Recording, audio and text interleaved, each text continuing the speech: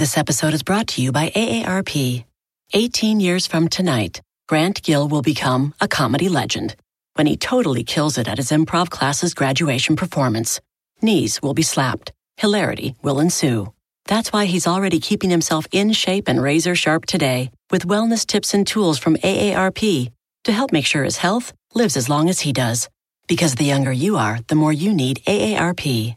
Learn more at aarp.org/healthyliving.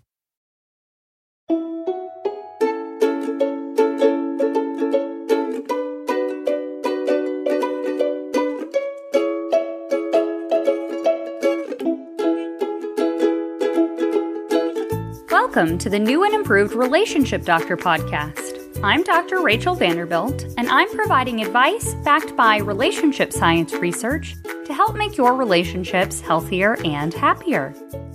In today's episode, we'll be discussing how you can help improve the likelihood that your long-distance relationship will work out. I met my husband when I was a freshman in college. We sat across from each other in our computer science lab during the first week of class. We started dating officially a few months later and spent the rest of the school year practically inseparable. Like a lot of freshmen, I struggled greatly to effectively acclimate to college, and perhaps not like a lot of freshmen, wound up being dismissed for poor academic performance over the next summer.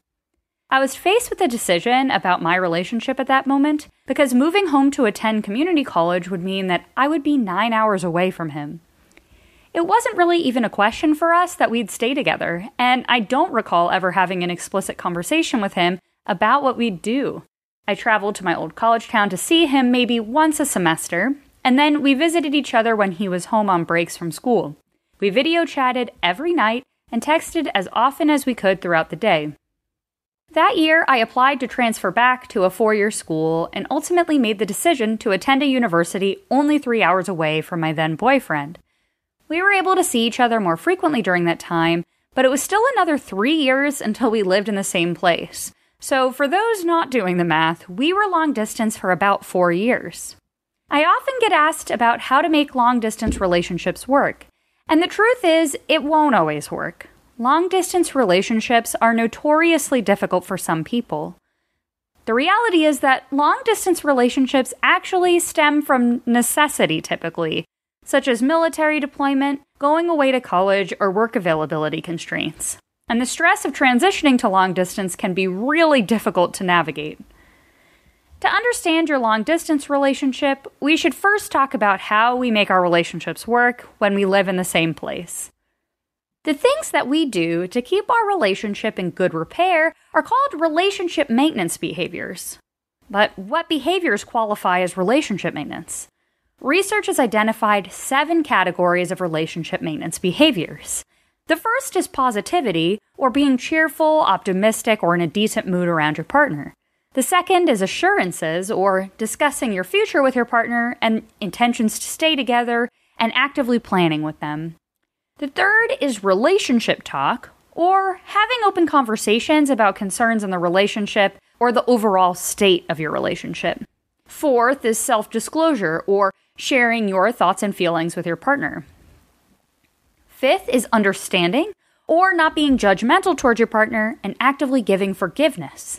Sixth is networks, which is referring to interacting with friends and family together. And finally, 7th is tasks, and that's like doing your chores or providing tangible help to your partner. Many of these behaviors are routine, regular tasks that we do that also happen to be in service of our relationship. This could include doing our regular chores because it's time for them to be done, cooking dinner because you're hungry, or talking about your day because that's just how you wind down after work. Other behaviors are more strategic and are done specifically with the goal of putting effort into the relationship. This can be telling your partner that you love them when they look like they need to hear it, having a conversation about a relationship concern after something happens, or doing one of your partner's chores when you notice that they're overwhelmed. The same behaviors can be routine sometimes and strategic other times.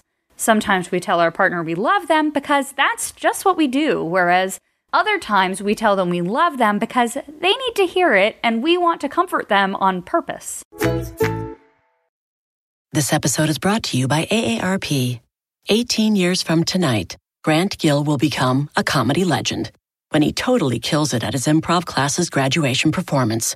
Knees will be slapped. Hilarity will ensue. That's why he's already keeping himself in shape and razor sharp today with wellness tips and tools from AARP to help make sure his health lives as long as he does. Because the younger you are, the more you need AARP. Learn more at aarp.org/healthyliving. Look around. You can find cars like these on AutoTrader, like that car riding your tail. Or if you're tailgating right now, all those cars doubling as kitchens and living rooms are on AutoTrader too. Are you working out and listening to this ad at the same time? Well, multitasking pro, cars like the ones in the gym parking lot are for sale on AutoTrader. New cars, used cars, electric cars, maybe even flying cars. Okay, no flying cars, but as soon as they get invented, they'll be on AutoTrader. Just you wait. AutoTrader. So, how is this different in long-distance relationships? Some research has looked at how couples who are in long-distance relationships uniquely enact relationship maintenance behaviors. Long-distance partners go through cycles of physically separating and coming together. For couples who are not in close geographic proximity, enacting maintenance behaviors can occur prior to a separation, during a separation, and after a separation. Behaviors that serve to maintain the relationship can be intrapersonal or cognitive, dyadic or between both partners, or network between third parties in nature.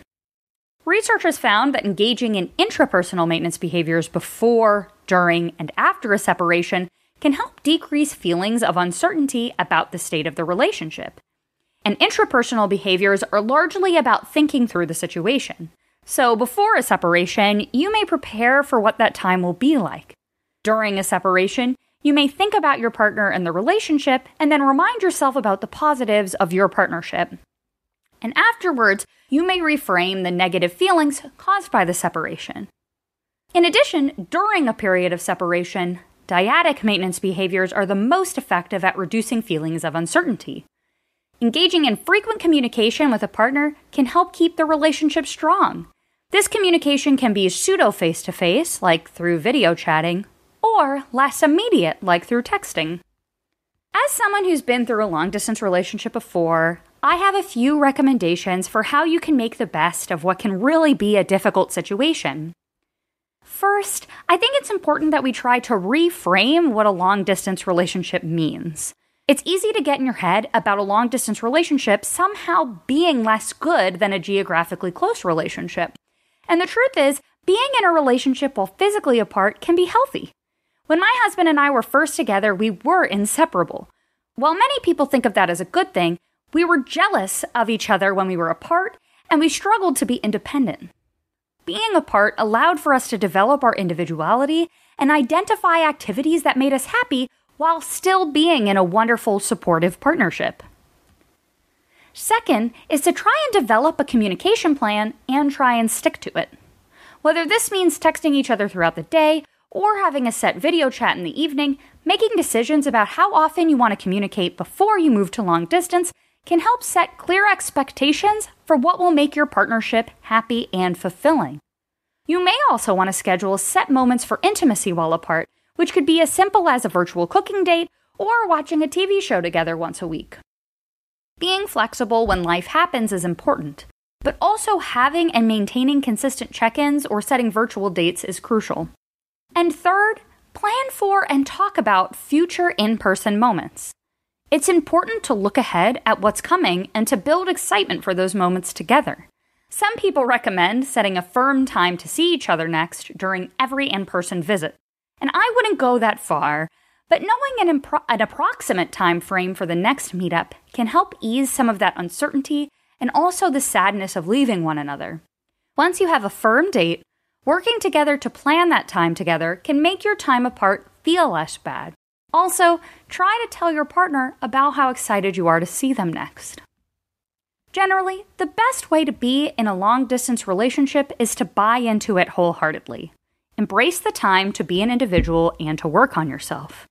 Make the time you have together exciting, enjoyable, and something to actively look forward to. Set up a communication plan and a virtual date plan that will work for you. Long distance doesn't have to be some horrible, completely gut-wrenching experience. Try to work towards making the most out of the situation while growing and maintaining your partnership. Relationship Doctor is a quick and dirty tips podcast. It's audio engineered by Dan Firebend with script editing by Adam Cecil.